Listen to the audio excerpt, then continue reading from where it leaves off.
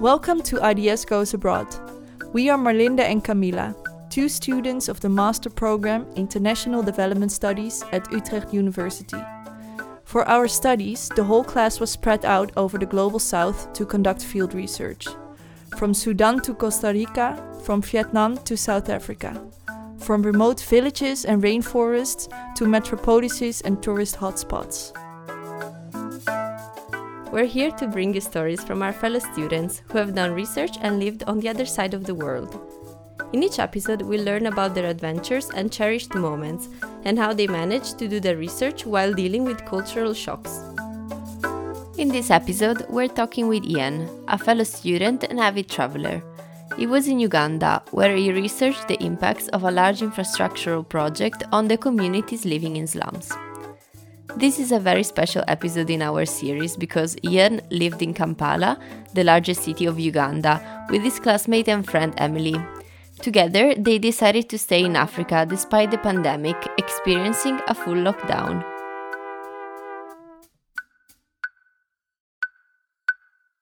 Hi. Hi, Ian. Welcome to the podcast. Yeah, thank you so much for having me. Thank you. We're very happy to have you here and to talk to you about your very special experience in the class of IDS of 2020.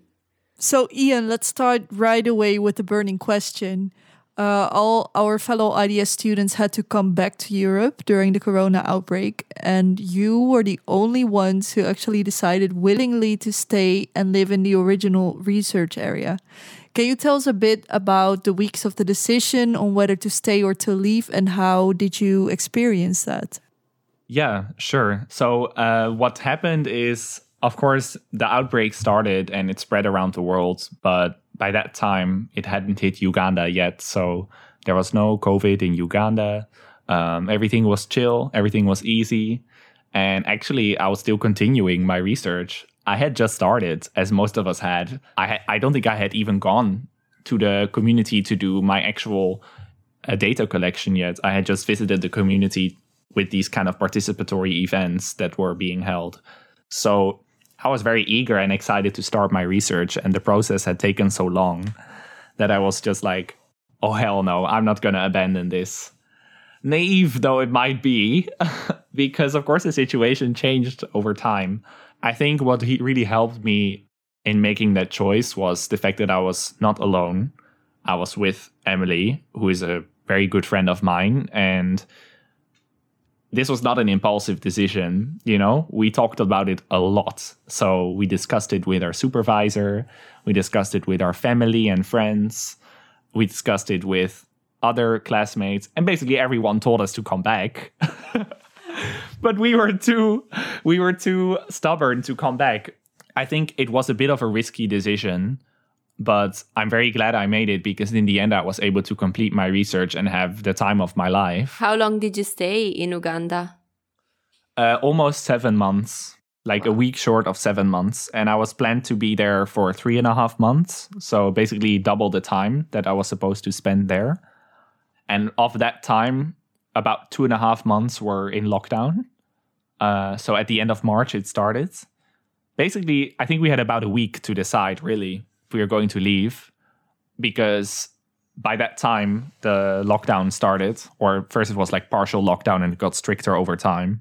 So it was kind of quick. And then all our classmates, because we were 8 people in Uganda from our cohort, but everyone went home. Yeah, I mean, it's a tough decision and you took really a risky decision, but it paid off.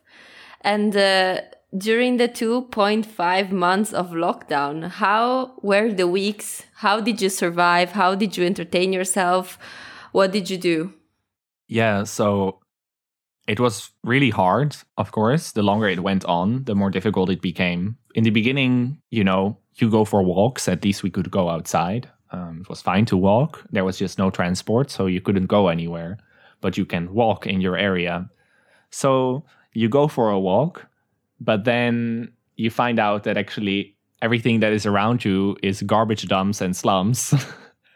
There's not really something fun to see. I love Kampala, don't get me wrong, but it's not like there's a lot of sightseeing to do and there's not a lot of green space. So there's not really much you can do. So basically you just stay at home and you go to the market for your groceries and for your shopping. Shops and stuff were still open. And then in June, the lockdown eased a little bit. We were able to go to places again. Public transport was running again. So yeah, then we used to move around again. Nice. And did you visit other places other than Kampala? Yeah, also not before the lockdown. So it was pretty crazy because we basically were like 5 months only in Kampala and it was just so boring. Like, as I said, there was nothing to do. Kampala is a city of nightlife. You party, but there's not really any sights to speak of, I would say. So if you want to see anything really beautiful, you have to go out of Kampala. And Uganda is an amazing country. I can recommend everybody to visit. Basically, all the stereotypical African nature experiences are there. There are wild rivers and waterfalls. There's jungles with gorillas. There are safaris with so many animals. Beautiful mountains to hike. Cute little villages in the mountains to visit. Tea and coffee plantations. You know, so there's really everything that you want is there. They don't call it the Pearl of Africa for nothing. It has a reason, and it's really beautiful. So, yeah, I definitely visited a lot of places, but only after the lockdown and after I had done most of my research. So it was very nice to finally leave the big smoke of Kampala after spending 5 months there.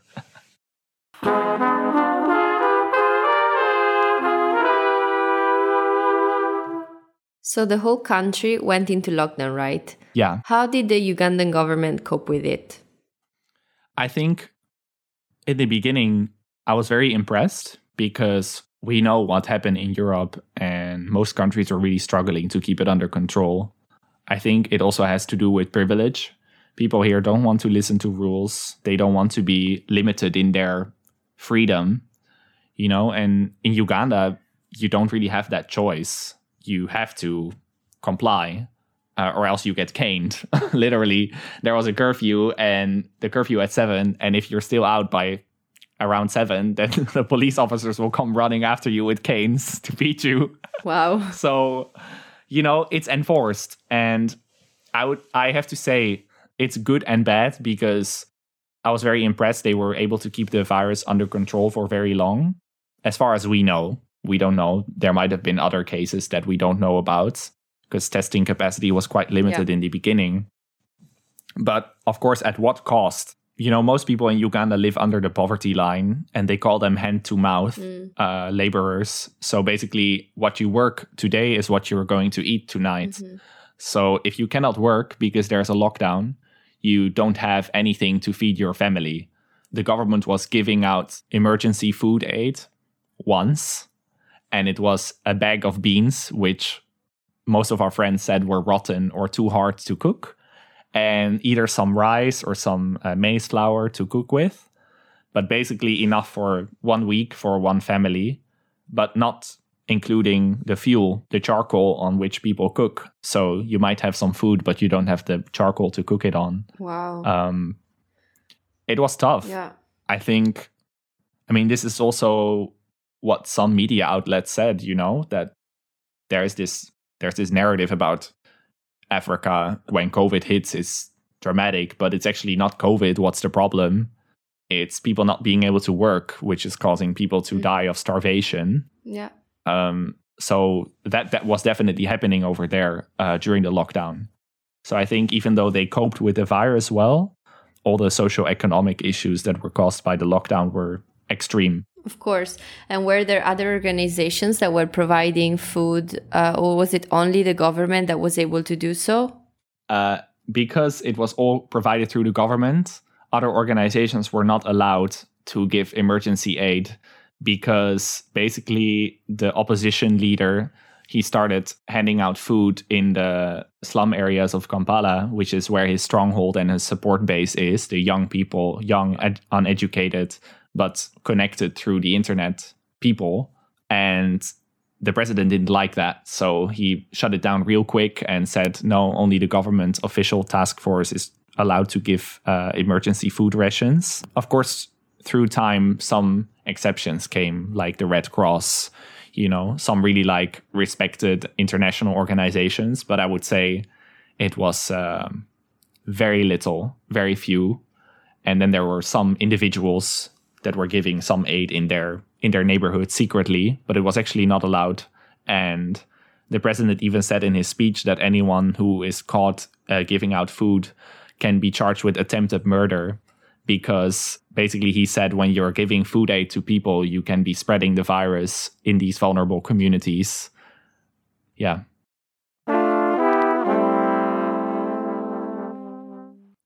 So Ian, can you tell us a little bit about the main focus of the research that you did and the topics and the concepts that you used? Yeah, sure. So my research was on how people's mobility and livelihoods are affected by large-scale infrastructure projects in Kampala, Uganda. I studied 3 different informal settlements, basically to allow also for comparison within and between the settlements. And I wanted to find out how people are affected differently, what kind of groups might benefit, what kind of groups might, have more harm. But mainly the focus was on mobility. So the Kampala-Jinja Expressway is a project that is a big development corridor project. It's part of a larger infrastructure project to connect Uganda to the Kenyan port of Mombasa, because Uganda is a landlocked country, so they rely on a lot of imports. The project is basically made to help these imports. So basically this research is about the impacts of this infrastructural project, right? Yes. Okay, and this infrastructure project, is it already being built, or is it something in the future that they're going to build and they're like doing research now on the potential impacts? Yeah, it's indeed the latter. So it hasn't been built yet. It hasn't been constructed yet. And the project is still in its implementation phase. So it has been confirmed it's going to happen, but the construction hasn't started yet. There are some rumors as to whether the construction has started in other parts of the corridor, because it's quite a long way. But it hasn't started in the settlements where I was doing my research. And people have actually been waiting, some of them for 7 years for this project to start. So some people have been told 7 years ago that they might have to move. They're going to be evicted, but they still haven't been compensated or evicted. That is insane. Such a long amount of time. Yeah. Can you tell us about the data collection? Like, how did it go? Because you said that you made interviews, but how did it look like at the beginning? Was it difficult to approach the people? Yeah. It was a bit of a struggle, as I think it is for most of us. You have to deal with the cultural differences, difference in perception of time and stuff like that.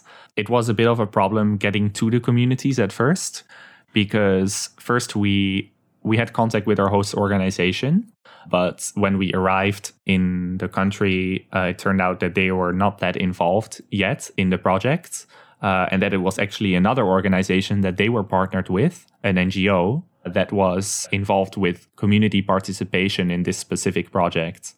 So what we did, we were linked to that NGO, and we started attending events that they were holding in the communities to kind of get an entry point into the community. And not only that, it was also one of my data collection methods, actually, because I used the observations from these events to inform my research. So, for example, in the event, some people said, these are the issues that we are dealing with in the community.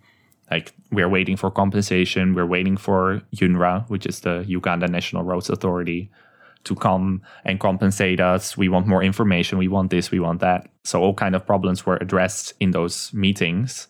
So they also informed the questions that I would ask later in my interviews. So yeah, it was it was like a process, It took a long time. I would say it took almost 2 months before I actually started doing my interviews properly. Maybe 1.5 months. But in the end, it worked well. And I would just like to briefly add something to that, because I was already talking a little bit with Ian before the podcast, and he mentioned that. How many interviews did you do? I'm not sure, but it would be between like 110 or 120. Wow. So that's quite impressive. I think something to mention. Ian, you just briefly mentioned that there were some cultural obstacles while doing the research. Could you maybe tell us a bit more about the cultural obstacles you encountered, also in a more general sense, in your day-to-day life there and also as part of the research? Yeah, sure. I think in general, I would say Uganda is a very open country, and it's very easy actually to get along well with people there. It was funny because we were living in an apartment building with a lot of Indian people, Indian Ugandans, and sometimes I had like a guy who came to cut my hair during the lockdown. So he came to our place, and then he also had some Indian customers there. And we were joking that like about them a little bit because sometimes they were acting a little bit strange, he thought. So I was like joking that even though we come from different parts of the world, like we can level and get along easier than he can with the Indian Ugandans. So I would say in general, it's a very open country. There are some things that are very hard for me to deal with, though. So first of all, in a way, people are sometimes very close-minded because it's very religious and quite conservative. So I would say in general, I'm not sure people, but the culture and the country can be a little bit homophobic. And not only that, also quite sexist as well. So if you're with a woman, the woman is quite objectified and everything. So these are just things that don't fit with my own values. So when people were saying things about that, then it was a bit, not so nice. But I would say that wasn't really that much of a daily thing. The things that I found annoying on the daily were two things. So first, there was the time aspect. Everything takes ages, everything takes long, and no one keeps to the time. And I'm always late myself. I tend to be late. I was always late in class. I don't know if you guys remembered. But then I would enter maybe like 5 or 10 minutes later, Not 2 hours or 3 hours. But it is what it is. Like if you're in these communities, it's very informal. So people that work in these communities, that do community work, that do NGO work, or leaders, they walk around to go to their appointment, but they keep being stopped along the way by people that know them, to talk to them, to help them, to discuss some case or whatever. So I do understand where it comes from. But the same thing applies to the transport, the jams. It just takes so long to get anywhere. So those were things that I was struggling with a little bit. And the second thing that I really disliked personally is it seems like most Ugandans are conspiracy theorists. How so? Some of the issues were, for example, about COVID, let's say. So because it took a long time to get there in Uganda, like it was COVID-free for some time when all hell was breaking loose in China and Italy and France, like those first hit countries, really. It was still very quiet over there. So people didn't believe that it was real. So when the lockdown started, people were just pissed and they didn't want to keep to the rules. And I do understand that, but this also applies in other ways. For example, never believing what anyone says, like very suspicious of everything.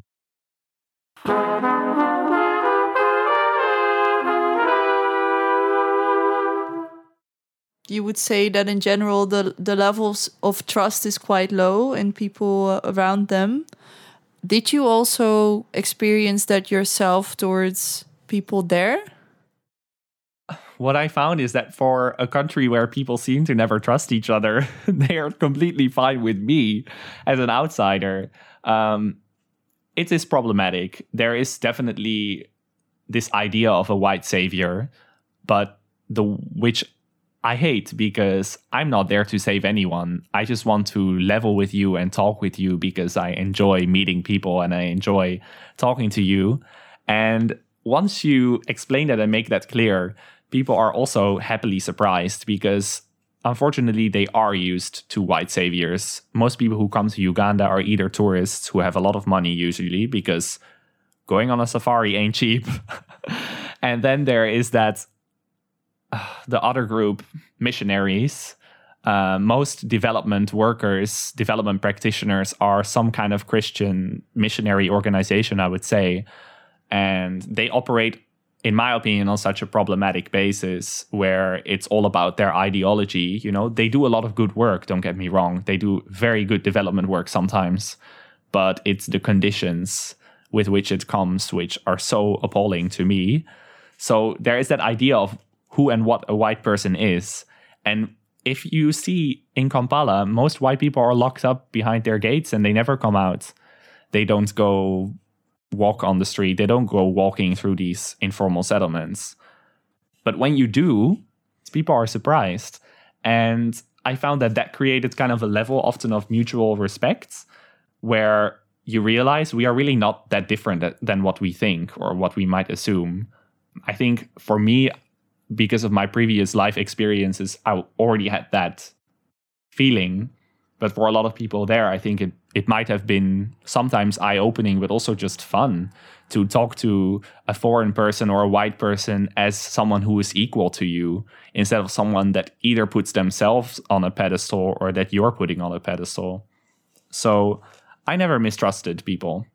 You know, Emily and I, we usually had these conversations, like we really trust our intuition. And even though you can get into messy situations sometimes, I think 99% of the time our intuition was correct. We never experienced and we were never done any harm. We were never robbed. You know, we were taken advantage of a couple of times, but nothing too serious. So I think trusting people is the right way to go. Yeah, you said really relevant stuff, especially about the white savior complex. I see it's becoming really relevant in the social media world, especially, at least in the people that I follow. And I think it's very valuable advice for future students who do research in developing countries where their color of the skin is really different from the majority of the people. And that comes with a burden, like a burden not to show privilege in that sense or make use of the privilege in a very wrong way, I have to say, like a very unethical way. I wanted to ask you also, what was your support group like? Who was it made of? Was it students? Was it friends you met? Was it neighbors? Well, of course, first and foremost, it was Emily, because we knew each other before we left, you know? We had classes together, we worked together sometimes, but I would have never thought that I would find a soulmate, actually. Like, we got so close throughout that time. She's one of my best friends now, so I don't think there's anyone that I would have wanted to go through this together except for her. So I'm very happy I was able to meet her and experience this with her. Besides her, there were other people. There was Latoya. She was actually our landlady, but she became our friend. We had other friends there that we went on trips with, that we, you know, basically people we met at parties or through other people. So by the end, we actually had accumulated quite a network of friends and people that we knew that we, you know, sometimes they would come to our house. We would have a party, a house party.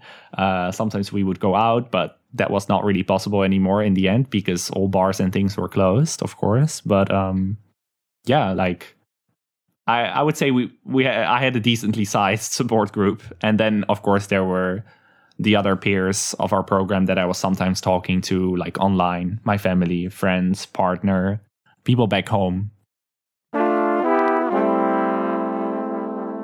So it sounds like you felt at home there and you really integrated as well. What parts of the culture did you feel really connected to, and what have you learned from the culture that you could take home?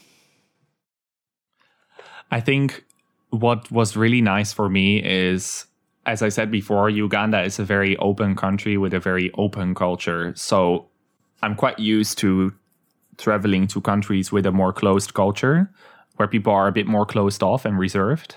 That is not the case. Ugandans are not reserved at all, which I love because I tend to see myself as a bit of an introvert, but I think I'm not. Because, you know, when everybody just starts talking to you, I know this is like because I'm white or whatever, but partially not, people are just very outgoing there. They're very friendly, and often there might be something underneath it. Maybe someone wants to benefit from you in some way. But when you're aware of this, it's fine. You can choose to engage or not. You can also choose to engage without giving someone the sense that they're going to benefit from you. Because what I found is that even when people were asking me for money, when you start having a conversation with them, they also respect you as an equal person and just want to talk to you. So really the openness is something I don't think I've ever experienced anywhere. That's something that I will take home with me. And also, Ugandans are so eloquent. They're so well spoken. I was shocked, I'm used to Dutch people. They're so crude. They don't make full sentences. They're not well spoken, And Ugandans, some who speak Luganda, I couldn't really understand them, although I did learn a few words, of course, but the politeness, all the respect that is in the language, and then that translates to English as well. And just sometimes I was listening to people and they even get calls in the middle of the conversation. So they pick up a call, they have a call, they hang up. When they hang up the phone, they continue as if nothing happened. For me, I would never be able to do that. Like, I would have to, think about, whoa, what was I talking about? Like, I'm a mess. But they aren't. Most of them, they're so well spoken. So it's the openness, but also just the way of communicating. I really enjoyed that.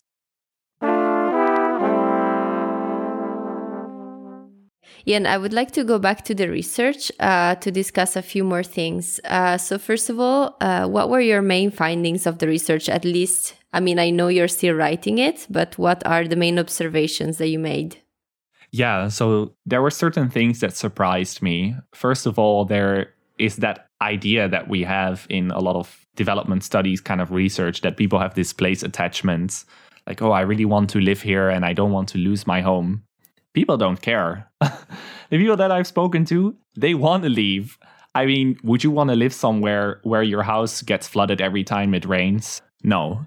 The question is, though, how does this infrastructure project come in? Because it hasn't happened yet. So I basically want to see what is it like now and how is it going to change? So most people actually really didn't know what is going to happen. It's probably very difficult for people to predict what will be the change, right? Yes. So because they don't know when are they going to be compensated, how much are they going to receive, and if they're going to be compensated at all. Yeah. Because most people living in those informal settlements are effectively squatters on government land. This was a strategic choice to build that road there because it's government land, it's a wetland. So actually, if the safeguards that are surrounding the project due to the funders, the World Bank and other funders that give money to this project were not there, those people could just be evicted without any payments because they're effectively squatting. But they bought land. They have their agreements, There's all these kinds of different informal land tenure systems. They actually bought that land from someone, but the government doesn't always recognize these kinds of informal land tenure. So people are just very suspicious and a bit afraid about the compensation. So that's another thing. If you don't know how much you're going to receive and when, you cannot really plan for the future. That's what most people told me. So people were just waiting, kind of in vain. Some people even said that we're waiting, but we're waiting in vain. Other people, they were not waiting in vain. They were pissed. Some people, I spoke to a guy and he said, I'm living here, like this is my place. If I don't get money, I'm ready to die for this project. Wow. He said, I cannot do this. Like, I need to receive money because otherwise, what am I going to do? When someone says that to you, how do you respond? It's shocking. Yeah. He really had me quiet for some time. But then you realize that it's actually desperation. Yeah, what can you do? I wanted to ask you, you told us a lot, like you had so many powerful experiences, but what were the main difficulties and obstacles that you encountered while networking with people and while just conducting your research apart from the pandemic, of course? Yeah, apart from the COVID situation, there were other things that made it difficult. I think I ran into a lot of ethical issues with my guides and my host organization and doing my research. So actually, it turns out I only found that out at the end of my research that all 3 of my guides were campaigning because they were running for a political position. So I don't think they were doing that while we were doing the research. They were usually keeping it quite separate. But there was one guy. So one of them, he had his own small CBO, community-based organization, which was linked to the organization that I was working with. And it seems like he was always also spreading his own development agenda while being with me for my research. Of course, like, this was like pure tokenism, you know? You're there as a white person, so that seems like there's some big funder or donor behind you. And sometimes I caught words in Luganda or English, you know, they use a lot of English in their own language too. And I was just thinking, you're saying things that do not apply. You're making promises that we cannot keep. So that was a big problem. How to deal with that? I'm not sure. You know, you just keep going. Whenever he did the introduction, I was sure to always do my own introduction as well with, you know, spend 5 minutes on expectation management really before every interview. Make sure that people understand, why are you there? What are you doing? Who are you? Who are you with? Also very important, who are you not with? Because you're coming there as an outsider and people have been waiting, as I said, 6-7 years for this project. Are you with this UNRWA? Are you with the government? Are you with the NGO? You really have to make sure that people know why you're there. They might not believe you. That's another thing. But at least you've told them. So that is a big point of advice I would give to anyone doing research on this. Expectation management is the most important part of your whole research. Expectation management with the host organization, with your partners, with the people that you're working together with in the field, and especially your participants. Because if they don't trust you, it's not going to work. Wow, I feel like I have to say amen to this because it felt like such a good preach. No, I mean, apart from the joke, it's such good advice for... Mama. Yeah. I mean, we haven't been told about the expectation management, of course, and people, rightly so, are waiting for answers and they see a white person and they're like, this is the answer. This is what they're going to do.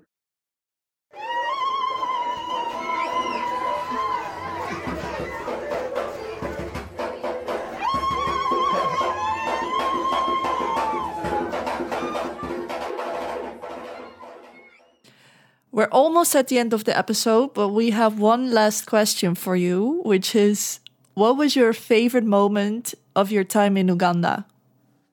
Yeah, so I don't think it was the research related. I just really loved being there. And at the end of my stay there, we were also able to go on some trips. So we went on some different trips with friends. And I think my favorite moment was when we went to Sipi Falls, which is a really beautiful area in the mountains with a lot of waterfalls, and it's super green. There's farms and everything. It's just beautiful. So I think that was definitely my favorite moment because we spent like a weekend there. And of course, also Emily and I, we both celebrated our birthday in Uganda, and we had like a really cool birthday party where we invited a lot of friends, and even a lot of random people came. We were just dancing in our living room and, you know, just having a lot of fun. So I think the parties and the trips were definitely the best part of it. Yeah, I really enjoyed it. And what impressed you the most of your whole experience? What impressed me, I think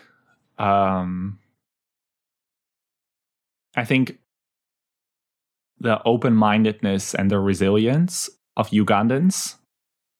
You know, when you're there, you don't really realize sometimes how bad the situation is, but there is a reason why these development projects are there and why it's happening the way that it is. Like, there are a lot of problems. So I was sometimes shocked at how relaxed people were about it and how resilient they were in the face of such adverse consequences.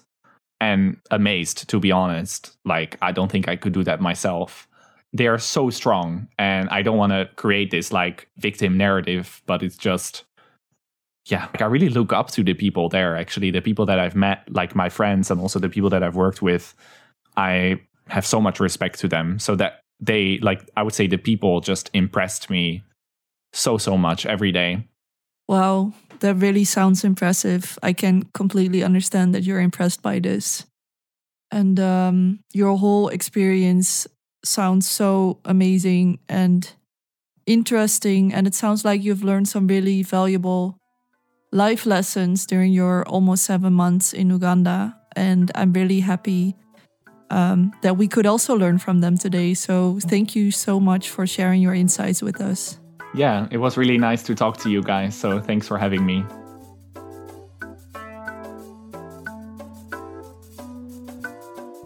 Hey everyone, and thanks for listening.